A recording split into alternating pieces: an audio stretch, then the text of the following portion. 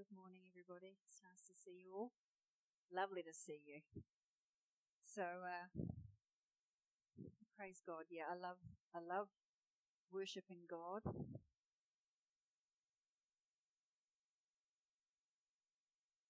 So I've titled this message the same as I did last week, A Heart of Worship, but it's the second part to it. And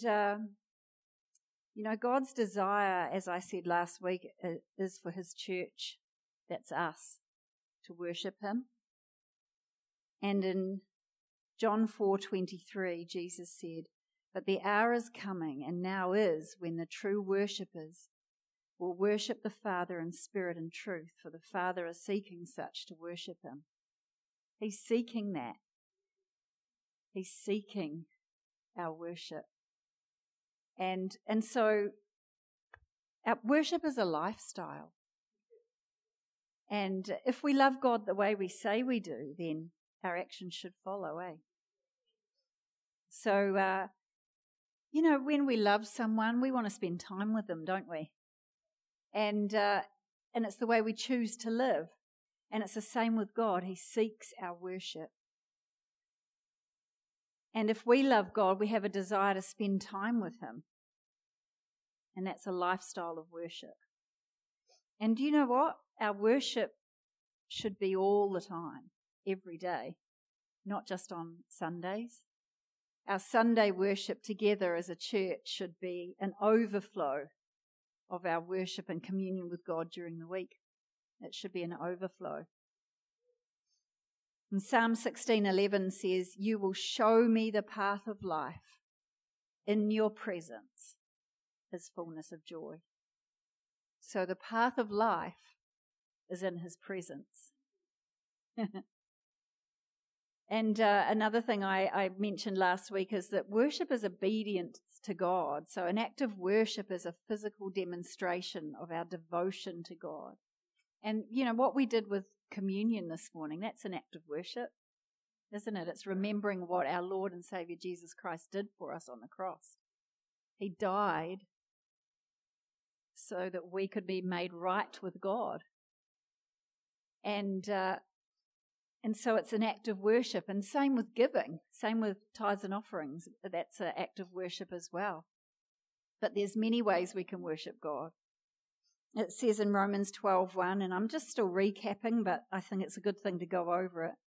In the Amplified Bible, it says, "Therefore I urge you, brothers and sisters, by the mercies of God, to present your bodies, dedicating all of yourselves set apart, as a living sacrifice, holy and well-pleasing to God, which is your rational, logical, intelligent act of worship." It's an act of worship. Our lives, living our lives is an act of worship. Holy, well-pleasing to God. So our acts of worship are acts of obedience. So living our life as a living sacrifice is connected to acts of obedience. And we're also new wineskins, or we should be. Wineskins made from the skin of an animal have been used for thousands of years to store wine. And new wine is always put into new wineskins. Old wineskins can't hold the new wine because they burst, because they can't cope with it, because they've become brittle. And so what happens is they burst. The old wineskins are those of us who have inflexible or even religious mindsets. They're believers who prefer to say things to stay as they are. Have you ever felt in your comfort zone before? I know I have. It can be hard to break out of that, eh? Yeah. Definitely it can be hard to break out of that. But we've got to be open to a new or a different, something new, from the Holy Spirit. So the new wineskins are those of us who are open to the Holy Spirit. So what I want to say is that the wine is the Holy Spirit. It's the something fresh from the Holy Spirit, something fresh. and we're the wineskins. We want to be new wineskins, though. New wineskins. You know, we don't want to be hindering the Holy Spirit, do we? We definitely don't. Certainly not in our church. Certainly not. We don't want to be hindering him at all. And because we know that when the Holy Spirit moves, it's refreshing, isn't it? It's refreshing, it's life, it's good. We get revelation, we get healing even when we're worshipping God. And when the Holy Spirit moves, amazing things happen. And so that means, you know, so worship can create an environment for healing for us. When Jesus was approached by people in need of all sorts of things, healing, miracles, deliverance, he was always willing to heal them. He was always willing.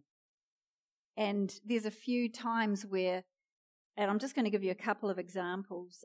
Matthew 8 verses 2 and 3. It says, a leper came and worshipped Jesus, saying, Lord, if you are willing, you can make me clean. Then Jesus put out his hand and touched him, saying, I am willing, be cleansed. And immediately his leprosy left him. It was cleansed. The leper worshipped Jesus, and he was healed. Praise God. God, the word worship in each of these, I'm going to read a couple of passages here, but the word worship in these passages in the original Greek means to fall down in reverence and adoration to God. To move towards him in faith, just reaching towards God, knowing he can do it. He can do what you need, knowing that he is the source of life. And it's moving towards him with the intention to kiss. That's what worship is. So in each of these examples, they worshipped, and the healing and miracle or deliverance that they were looking for followed afterwards. It's not always our default mechanism, is it, to worship God? Sometimes and I've done this many times, where I just go and say, God, I really need this. But have I worshipped him? Have I been worshipping him? We just need to remember that God is the source of our life, and we just need to focus on him. Because with him, he's the path to life. The path to life is in his presence, is what Psalm 16:11 says. So in Matthew 9, I'm just going to read, I've got only verse 18 up on the screen, but I'll read it, a few of the parts of this. So Matthew 9, 18 and 19.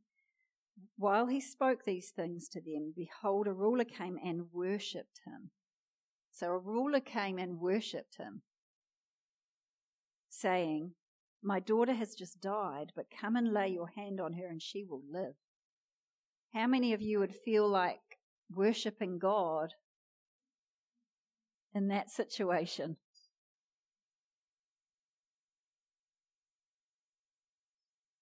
So verse 19 says, Jesus arose and followed him, and so did his disciples. And then in verse 23 it says, when Jesus came into the ruler's house and saw the flute players and the noisy crowd wailing, because she had died, so they were starting to grieve her, he said to them, make room, for the girl is not dead but sleeping. And they laughed him to scorn. But when the crowd was put outside, he went in and took her by the hand, and the girl arose. And the report of this went out into all that land. But how did it start? Verse 18, a ruler came and worshipped him. He came and worshipped him. And if we turn to Matthew 15, there is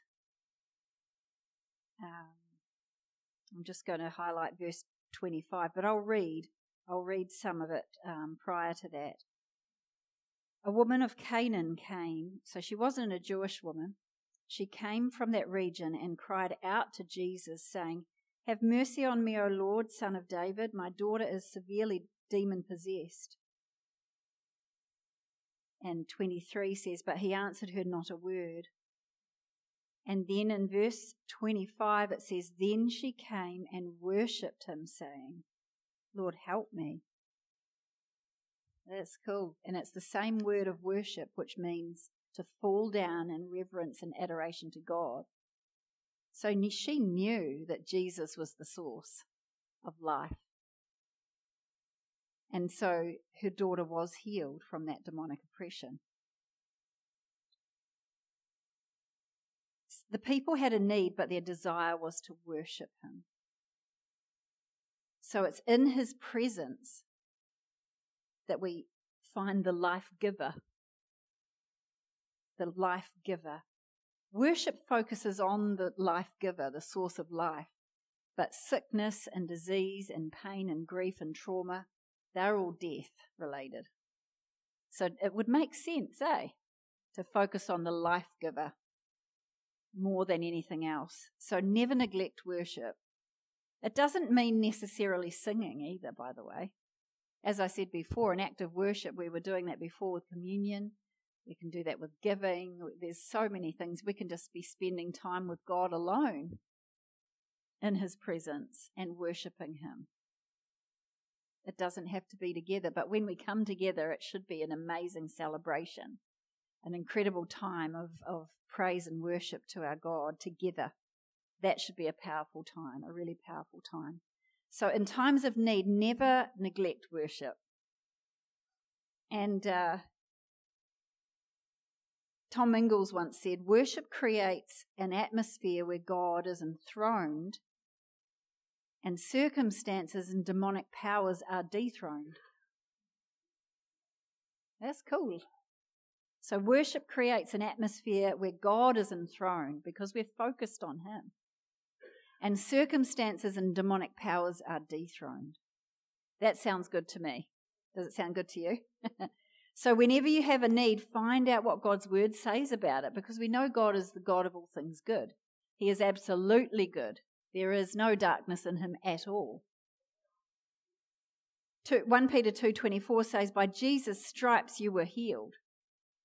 And that terrible whipping that Jesus received and the wounds that resulted were for you and I. It was for all of us. Jesus paid that price for our healing 2,000 years ago. So your healing is already a reality in the spirit realm. And it's your faith that brings it into the natural realm. Hebrews 4:12 says, for the word of God is living and powerful and sharper than any two-edged sword, piercing even to the division of soul and spirit and of joints and marrow, and is a discerner of the thoughts and intents of the heart. So the word of God is living and powerful. Jesus is the word. He's living and powerful. He is truth. There is no your truth or my truth. There is only the truth. Just thought I'd add that in there. And, when we speak the word of God in faith, knowing that it is the truth, okay? The word of God is the truth. And so when we speak it out in faith and declare, we're speaking agreement with the great physician. We're speaking agreement with Jesus. And the word of God is even sharper than a two-edged sword, it says. His word highlights and removes what's not of God. Do you know it's so precise that it goes in between the good and the bad and absolutely divides them completely. Doesn't leave any little bits of bad with the good, doesn't leave any little bits of good with the bad, completely divides. It says that it pierces to the division of soul and spirit and of joints and marrow, and is a discerner of the thoughts and intents of the heart. So his word highlights and removes what is not of God with pinpoint accuracy. and his words bring health and restoration. And that's what this church is all about. Our church is called Centre Church, but if you don't know, our name really is Christian Restoration Centre. We're all about restoration, and we've had prophetic words about that even.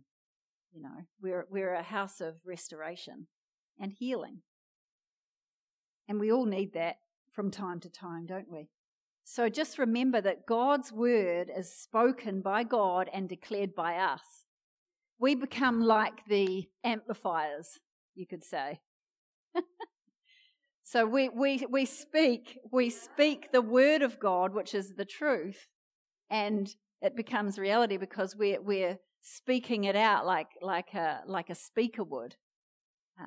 We amplify the word of God and speak it out and over our lives, over the people that we know or whatever it is that we're declaring for. So, worshipping God. You know, when we worship together, as I said before, it should be an overflow from our daily individual worship. It really should be.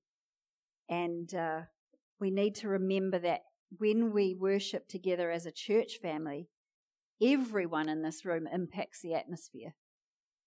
Even the people down in the back rows. We all impact the atmosphere. And that's why we need to come with our supply. I mean, if we're just visiting, that's a different thing. But if we're regular churchgoers and we love God, even if we are visiting, I guess, if we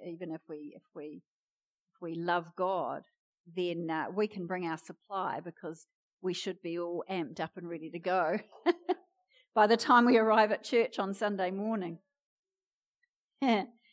So everyone is responsible for bringing their supply. You know, the praise and worship team isn't here to perform or entertain. It's not there to do that. It's there for maintaining the right heart. It's our responsibility to maintain the right heart attitude, but the praise and worship team is there to lead us into praise and worship, to lead us together. So when we're worshipping together, we don't sit and talk because that hinders the atmosphere and it's not honouring to God. So in true worship, God is the centre of our attention. The Holy Spirit isn't going to pour himself out where, and I know I said this last week, but it's so true, where there is resistance to change or refusal to be obedient or lack of honour or a lack of passion for him even. The Holy Spirit isn't going to pour himself out. And I want to see our church become so open to the Holy Spirit that the Holy Spirit can move freely in our services. But it's our responsibility, not just my responsibility, not just Pastor Peter's responsibility or any of the leadership team or the praise and worship team's responsibility. It's actually everybody's responsibility. The Holy Spirit will pour himself out only where his presence is welcome. And I want to give you a little example from 2 Samuel of someone that worshipped God, and it was King David. He expressed himself well in a very clear way. But as I think it was James was saying before, it doesn't matter how we worship God. It's all about the heart attitude because God looks at the heart, not about the outward actions. Not that. It's about the heart. The actions will follow, but it doesn't mean that worshiping God you have to raise your hands or anything like that. It's not that at all. Some people like to do that. But we're going to have a look at 2 Samuel chapter 6. And King David worshipped God from a really genuine, pure heart. And so what was happening was that David was bringing the Ark of the Covenant to Jerusalem.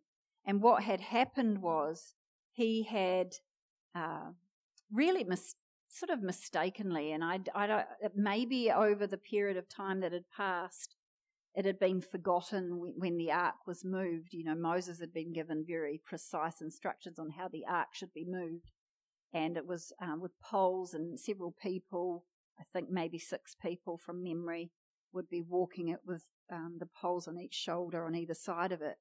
And but David put it onto a cart pulled by oxen.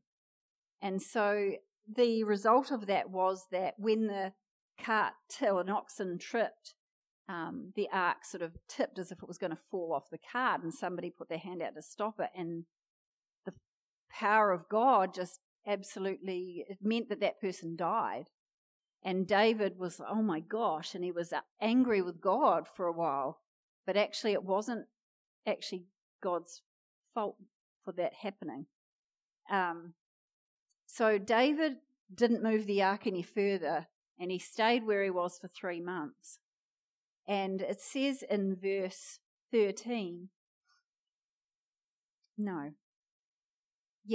so verse 12, David went and brought up the ark of God from the house of Obed-Edom to the city of David with gladness. So after 3 months, he'd obviously spent a bit of time figuring out what he was meant to do.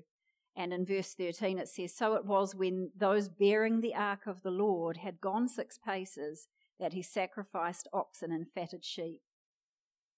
And then David danced before the Lord with all his might, and David was wearing a little linen ephod. So David and all the house of Israel brought up the ark of the Lord with shouting and with the sound of the trumpet.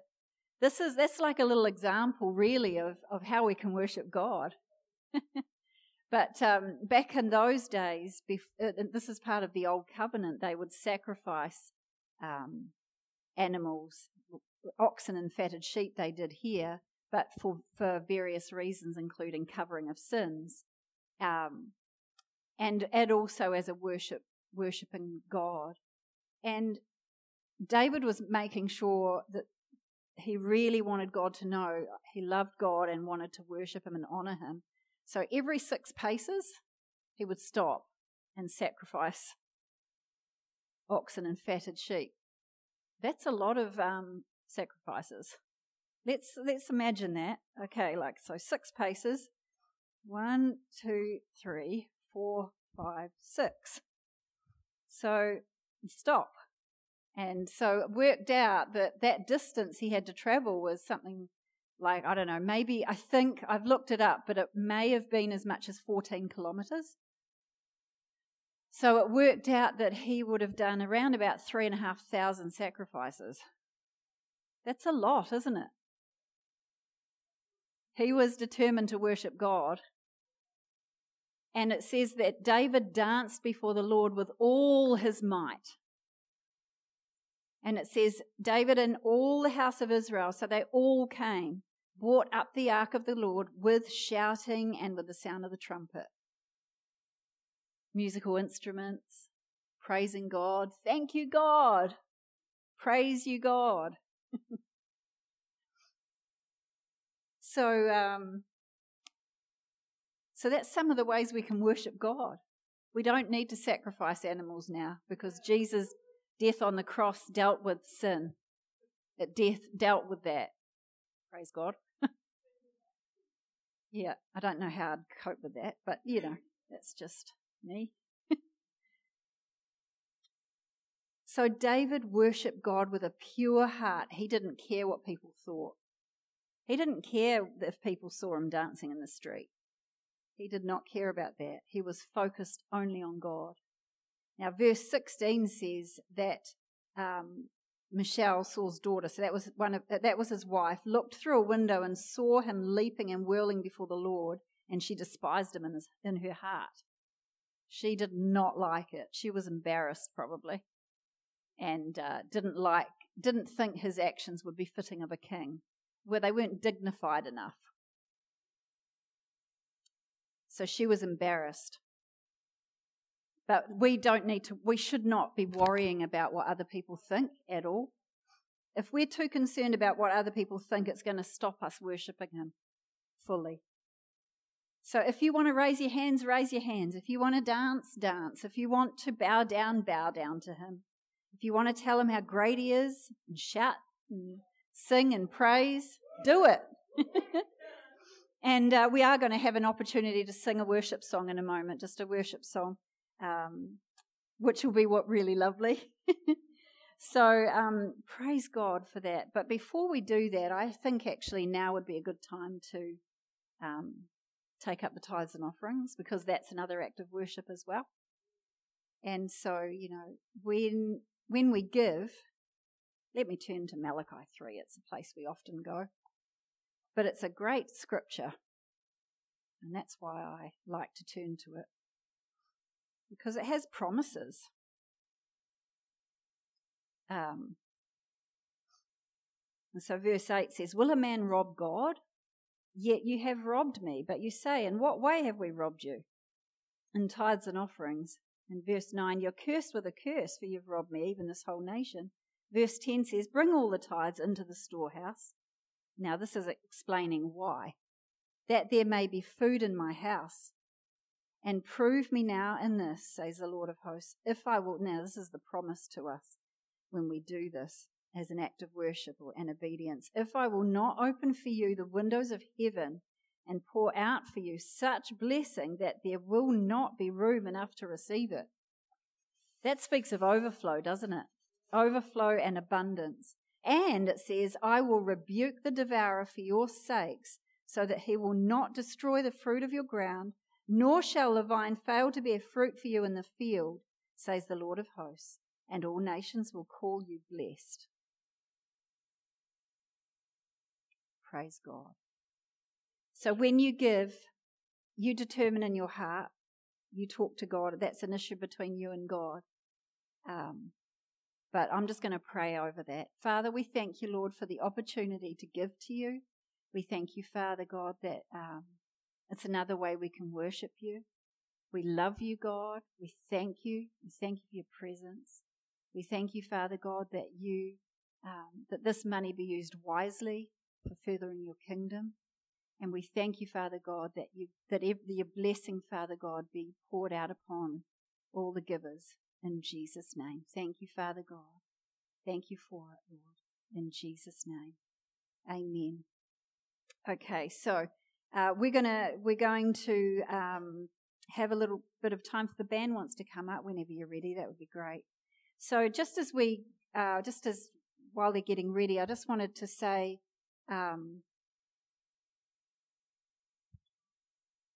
as we're heading into this week, 1 Peter 5:7 says, "Cast all your care, all your anxiety, concerns, and worries onto him, for he cares for you." It's unhealthy for us to be anxious and concerned. God says in Proverbs 3:5, "Trust in the Lord with all your heart, and he will make your paths straight." So try and find time from this day forward to just spend a few minutes at least with him in his presence, because that's where you're going to find refreshing. Okay? You're going to find joy, you're going to find strength, you're going to find revelation and peace. Jesus is the Prince of Peace. And just worship him and spend some time with him. You'll feel so much better doing that. So we'll sing this song. I want you to worship God with your whole heart.